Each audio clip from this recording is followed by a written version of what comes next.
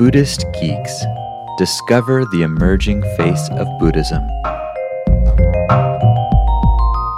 Episode 214.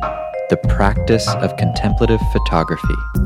We're joined this week by Buddhist teacher Andy Carr to explore a unique way of approaching photography, as well as the source of creativity itself.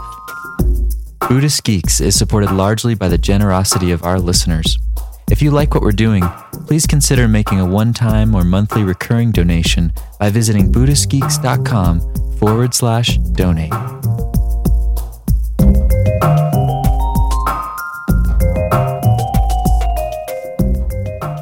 Hello, Buddhist Geeks. This is Vincent Horn, and I'm really excited today to be joined by photographer, Buddhist teacher. He's a longtime listener of the show, which makes him that much cooler, Andy Carr. Andy, thank you so much for taking the time to speak with the Buddhist Geeks today. Boy, that's going to be hard to live up to, Vincent, but I'm delighted to be here, and I'm really delighted to have a chance to talk with you about photography and perception and Dharma. Nice. Yeah, it's going to be an interesting conversation, I think. And this is an areas really that you've spent a lot of time exploring. There's the area of meditation, of course. You've studied with Chogyam Trungpa, Shunryu Suzuki Roshi, two of the kind of great early Asian Buddhist teachers to bring Buddhism to the West. And then, of course, you have a deep photography practice.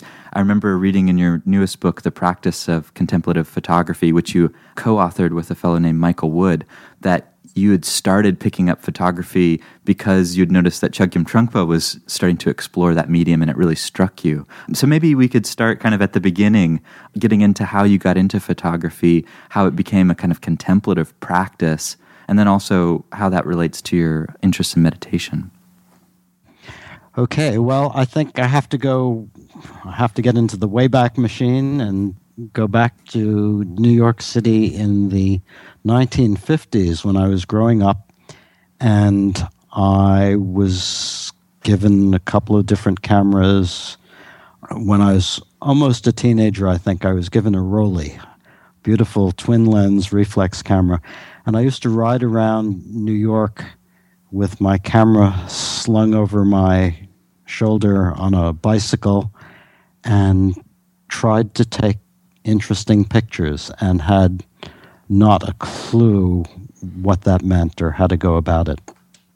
So my interest in photography predates my interest in Buddhism and kind of ended when I went off to college, but I picked it up again later on and off. And as you say, when I saw Trungpa Rinpoche's slides, I was very struck, and I saw something there that I hadn't been able to do in my own photography and very much wanted to do. Something about the freshness and the color, the strength of the images really got to me.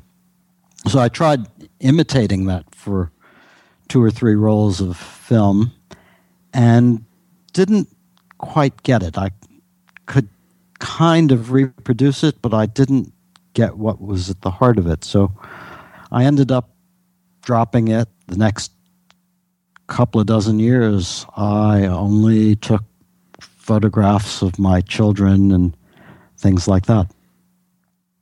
Then during this period, I was studying Buddhism, practicing meditation, and I happened to come across Michael Wood, who was teaching contemplative photography, putting up a show with his students at the Shambhala Center in Halifax.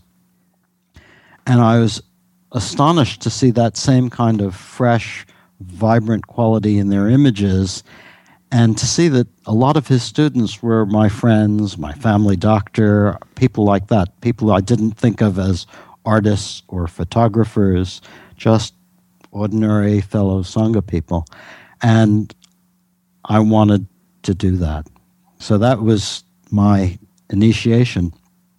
And then I spent the next 5 or 6 years studying closely with Michael Wood and training under him. And that's how I got into contemplative photography. Beautiful. And just to kind of give a plug for your book, because it's really both a well-written and beautiful book. There are many photos, both from Michael, you, and then some examples from like great photographers who are really well known in that world. And it's just it's something to behold, those pictures. I wish we could capture them in the audio, but we can't because there's so much, like you're saying, freshness, a kind of directness to them that is really beautiful. So I just want to mention that in case people are able to pick it up and check it out. Like they say, a picture contains so much more information in a certain way than words can. You know, I think I'd like to just pick up on what you just said, because that really cuts right to the chase. The whole point of the contemplative approach to photography, or pretty much anything else, is that distinction between what our words or our thoughts can express and capture and what our perceptions, particularly in this case visual perceptions, can express.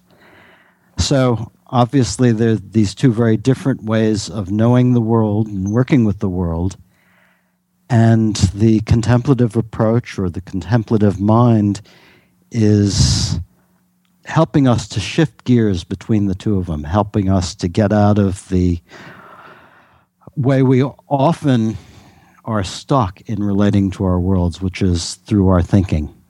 The point of contemplative photography is to help people see, help people to have direct experience rather than just thinking experience or inferential experience about the world. And it's nice in the book because you don't just sort of tell people, okay, go out and do this. You actually give a little bit of a kind of method or practice. I wanted to see if you could say a little bit about this sort of 3-step method, because I think there's a lot in there that seems to apply not only to photography, but also to interacting with the world in general. Mm-hmm. Mm-hmm. Yes, this is something that Michael Wood developed and articulated and teaches very well. And the core of it is how you make that shift from thinking about things to seeing. So you could just tell people to go out and see, but that's a little hard to do. Usually you end up thinking about seeing. So the method starts with emphasizing the gaps in the thinking process, that naturally we have gaps in our narrative about the world, and in those gaps we can easily see, we can naturally see. We call that the flash of perception, these naturally occurring moments where your visual sense is heightened. And usually we gloss over those. We just go on to the next thought. But the first stage of the contemplative photography practice is to notice those, is to tune into those and to have the intention to see, have the intention to recognize those flashes of perception. And then the first thing that'll happen when you do recognize one is you'll get excited and start thinking how wonderful it is. So you need a second method, a second stage to work with this, which we call the visual discernment. And that's dropping back into the visual realm, letting go of the excitement or letting go of the ambition or letting go of the further thinking about making a photograph or whatever it is you want to do, and coming back to looking further. So that's, again, getting back to perception rather than thinking about things. And then based on that, based on your sense of what you're seeing, you make the photograph. And there's a nice term that Alfred Stieglitz used, which is forming the equivalent of your perception. So rather than going out and shooting, we do talk about that third part as forming the equivalent of your perception, to try to emphasize that we're not trying to cook up our perceptions into great photos or do anything special with them, but just to form their equivalent, just to form an image with our cameras that reflects what we have seen. One thing I noticed in both the photos and the way you're talking about contemplative photography is that even though there's a kind of simpleness or directness to the photos, I did notice in terms of traditional photography composition and colors that there were a lot of interesting things often happening in those shots. Yeah, well, I think one of the things that we try to emphasize, but it's a little hard to communicate, is that because there's assignments and a lot of method in the contemplative photography practice, people tend to think that only certain types of images are contemplative. They'll either think that certain subject matter is contemplative or a certain style of photography is contemplative. And we try to emphasize that it's not subject matter, it's not style, it's not type of composition, but that when you see clearly, you can take almost any kind of photograph and it becomes contemplative photography, with the exception of conceptual art. Interesting. And, you started to talk a little bit about a distinction that you mention a lot in this book, which is the distinction between conception and perception. You talked a little bit about that, and you write that photography and Buddhism share essential interests. Both are concerned with clear seeing. Of course, that phrase clear seeing struck with me because it's like a translation of Vipassana practice itself. And I wondered if you could talk a little bit about that distinction. Well, I think in photography, it's probably more obvious that if you can't see clearly, it's going to be very hard to make good images. I think the core issue that the Buddha was addressing is that our suffering, our difficulties come from not seeing things clearly, seeing things in a diluted way. So we look at our own experience and we see me or a self. And according to the Buddha, that's not seeing clearly. That's not seeing our own phenomena clearly. We look at people and we see friends and enemies. And again, that's our thoughts about the people or our conceptions about the people, but they're really not friends or enemies. That's just something that we overlay on the situation, so it's not seeing them clearly. So I think the essence of the Dharma is how to unravel delusion or how to unravel unclear seeing and get to clear seeing, seeing ourselves clearly, seeing what we are, and seeing things as they are. Nice. And with this whole distinction between conception on the one hand and then perception, could you talk a little bit about clear seeing and how that relates to those two different modes? That's a tricky one. Yeah, I figured I'll give you the tricky question now. Yeah, no, that's a good one. It's a great question and one I ponder a lot. And I've pondered for a long time and haven't gotten to the bottom of. One very simple metaphor for these two different modes is the relationship of a map to a landscape. A map is like a concept of that landscape. It simplifies and abstracts qualities of that landscape. So if you want to know how to get from one town to another, where to turn left, where to turn right, a map will be really useful. At the same time, the map doesn't show you the actual quality of what that journey is going to be like. It will not give you any of the color or texture of actually making that journey. So our thoughts about things are abstractions and they map certain qualities of the world, but they don't capture those qualities. They don't convey those qualities in a way that perception does. So we certainly need both. We need to be able to navigate our world, but we also need to be able to experience it fully. So that's really where that distinction comes in. The biggest challenge for us is not to give up thinking or give up conceiving of things, because often we blend the two together and think, oh, I'm seeing someone who is this kind of person or that kind of person.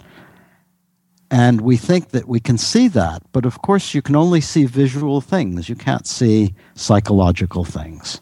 So we mix the two together, and then we're really confused about how to relate to that person because we think that our thoughts about them are the actual person. There's a statement that one of the teachers I've practiced with often says, Joseph Goldstein, that our brain, our mind produces thoughts just like our mouth produces saliva. They're so ongoing, it's so mixed into experience all the time that it's really difficult to see how the two are related because they're so intertwined. Mm-hmm. Mm-hmm. It sounds like the contemplative photography practice is like particularly looking at how to sort of distinguish the two while looking at things and while, like you said, forming the equivalent of actually capturing that original perception in some way.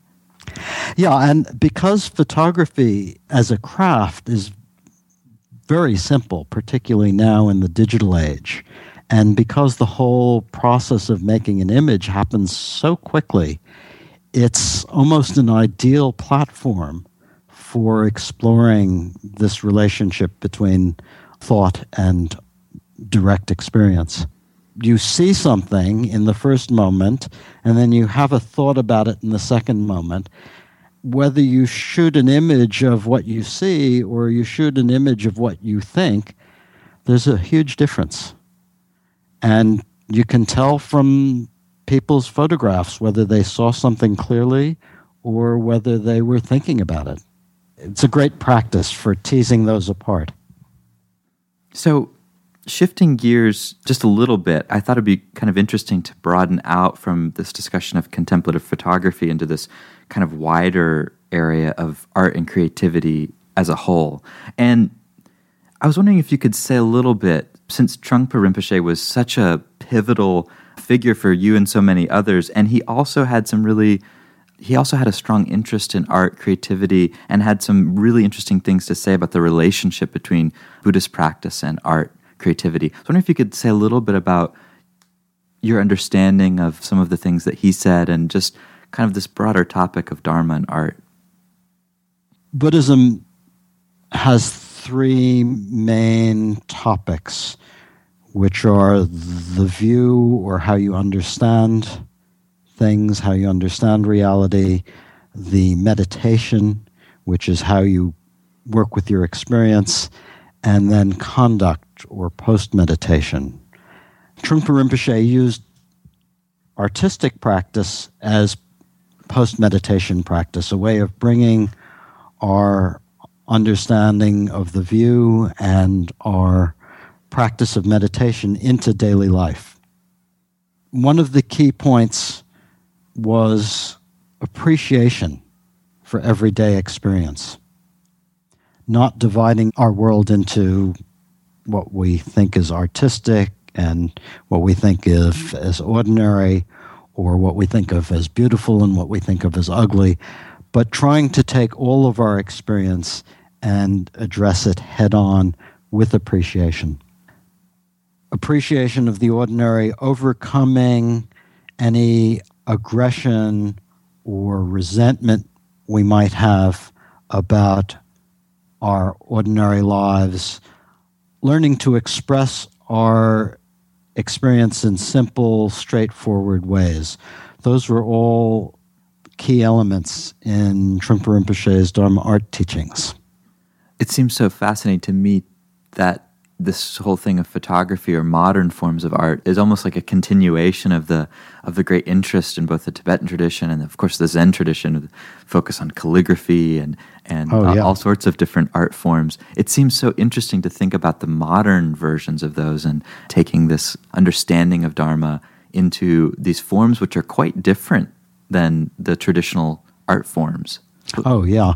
And Trungpa Rinpoche was amazing with that. When I first met him and got involved was in the early 70s when he was developing a theater group and doing playwriting exercises with people and starting Naropa.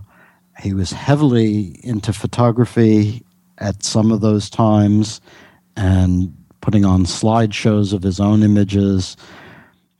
He really was exploring how you could use contemporary Western and Eastern forms to work with mindfulness and expression and so on.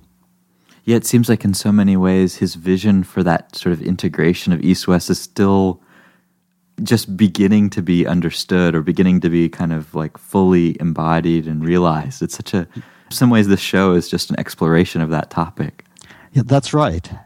We are getting to the beginning, I think, which in itself seems like an achievement. Cool. And there's one more topic I think related to art and creativity, which I know is it's a challenging one to explore and to discuss, but you hint at it really strongly in some of your writing, and I wanted to get into it with you a little bit. And that's basically that in the Western world of art and creativity, there's often the sense that creativity is something that belongs to the artist, that we are the owner of whatever we create. And there's a sense of selfhood being an identification with the art itself. And then this sort of Eastern approach to creativity, which you've been talking about, it's really in stark contrast to that. There's a sense that this deep freedom that can be known through practice, that actually that freedom is also the source of creativity, that it's connected to what you call our basic nature, that they're not actually disconnected in that sense. And it's such a different way of approaching creativity. And I wondered if we could explore that a little together. Maybe if there's certain things that come to mind as being important there or that you feel like would be helpful to express. Mm-hmm, mm-hmm. Well, that was pretty well said. The first thing that comes to mind is also from Trungpa Rinpoche. He talked about the empty gap of mind as the source of creativity. My understanding of it at this point is we've already talked a bit about perception and we've talked about thinking mind, but there's a further element in our mental world, and that's the one that's hard to describe, or it's impossible to describe. It's hard to even put labels on, but we could call it the basic nature, we could call it Buddha nature or wisdom mind, or we could just call it heart, something like that. So in our experience, we have a lot of thinking, which is kind of like reporting on what we experience. It's not creative in the sense of anything fresh coming in. It's just narrative. And it's narrative on what we perceive, and it's narrative on something that's pre-thought. Because we don't just think about our perceptions, we have something that arises up from a deeper level in our mind, and we report on that as well. That deeper level is the source of creativity. It's openness, it's lucidity, and it's expressive. Our insight arises at that point.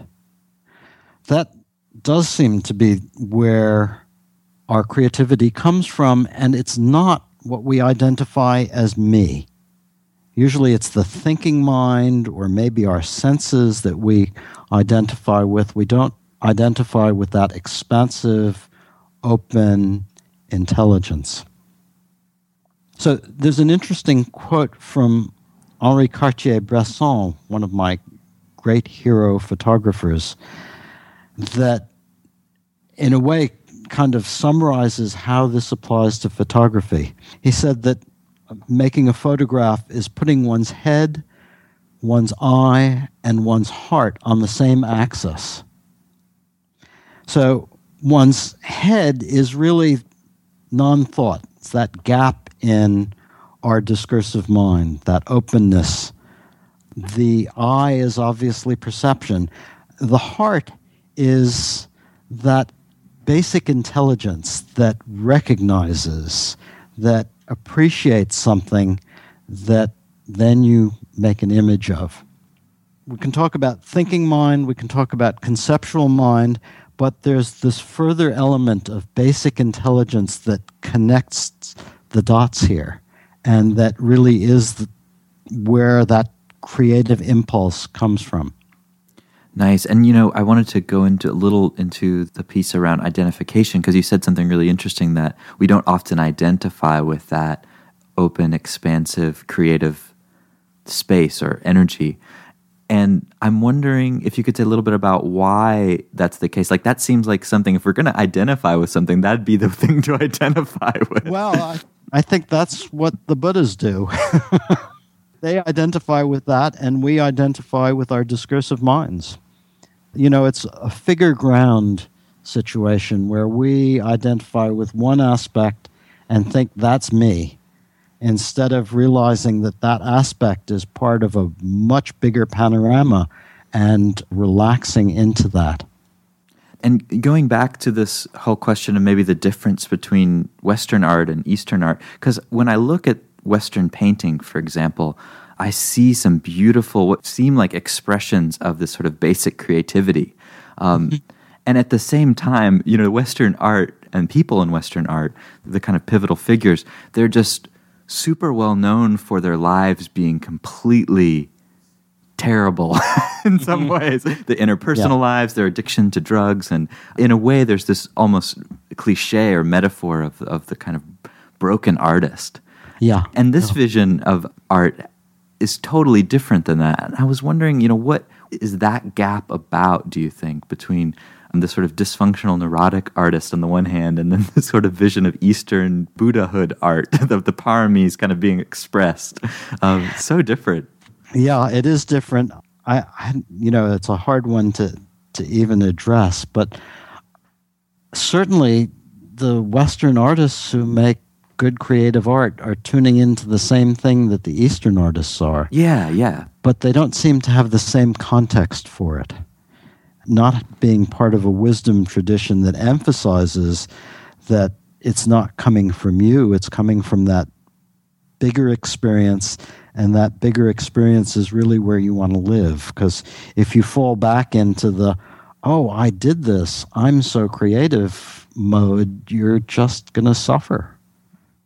That's something I've really wondered about, because I really appreciate Western art. And in some ways, it's so innovative. It brings something new to the table. Yeah. And at the same time, I don't really want to emulate, the Western artists as people.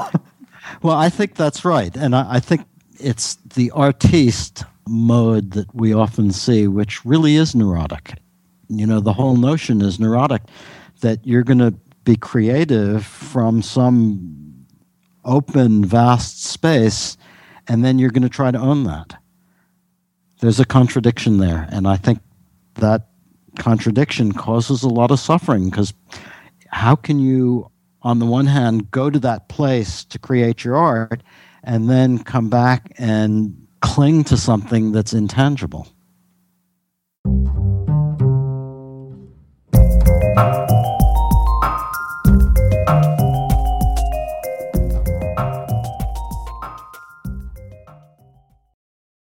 Join us for the 4th Annual Buddhist Geeks Conference, hosted in partnership with Mindful Cyborgs and Shambhala Sun from October 16th through the 19th in beautiful Boulder, Colorado.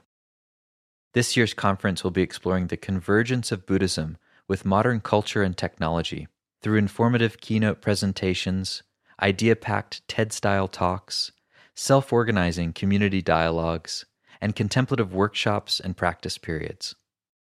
This year's list of presenters includes the world's most quantified man, Chris Dancy, abbot of the Village Zendo in New York City, Roshi Pat Enkyo O'Hara, and pragmatic Dharma provocateur Daniel Ingram, as well as many others. For more information and to register, visit buddhistgeeks.com/conference. After nearly a year in private beta, the Buddhist Geeks Network is now open for any independent practitioners who want to engage in interdependent practice. You can find out more about the Buddhist Geeks Network by visiting buddhistgeeks.network. And if you'd like to join the community and join us in regular social meditation practice or other events that we host there in the network, all freely offered, you're very welcome to do so, again, by visiting buddhistgeeks.network. Love to see you there.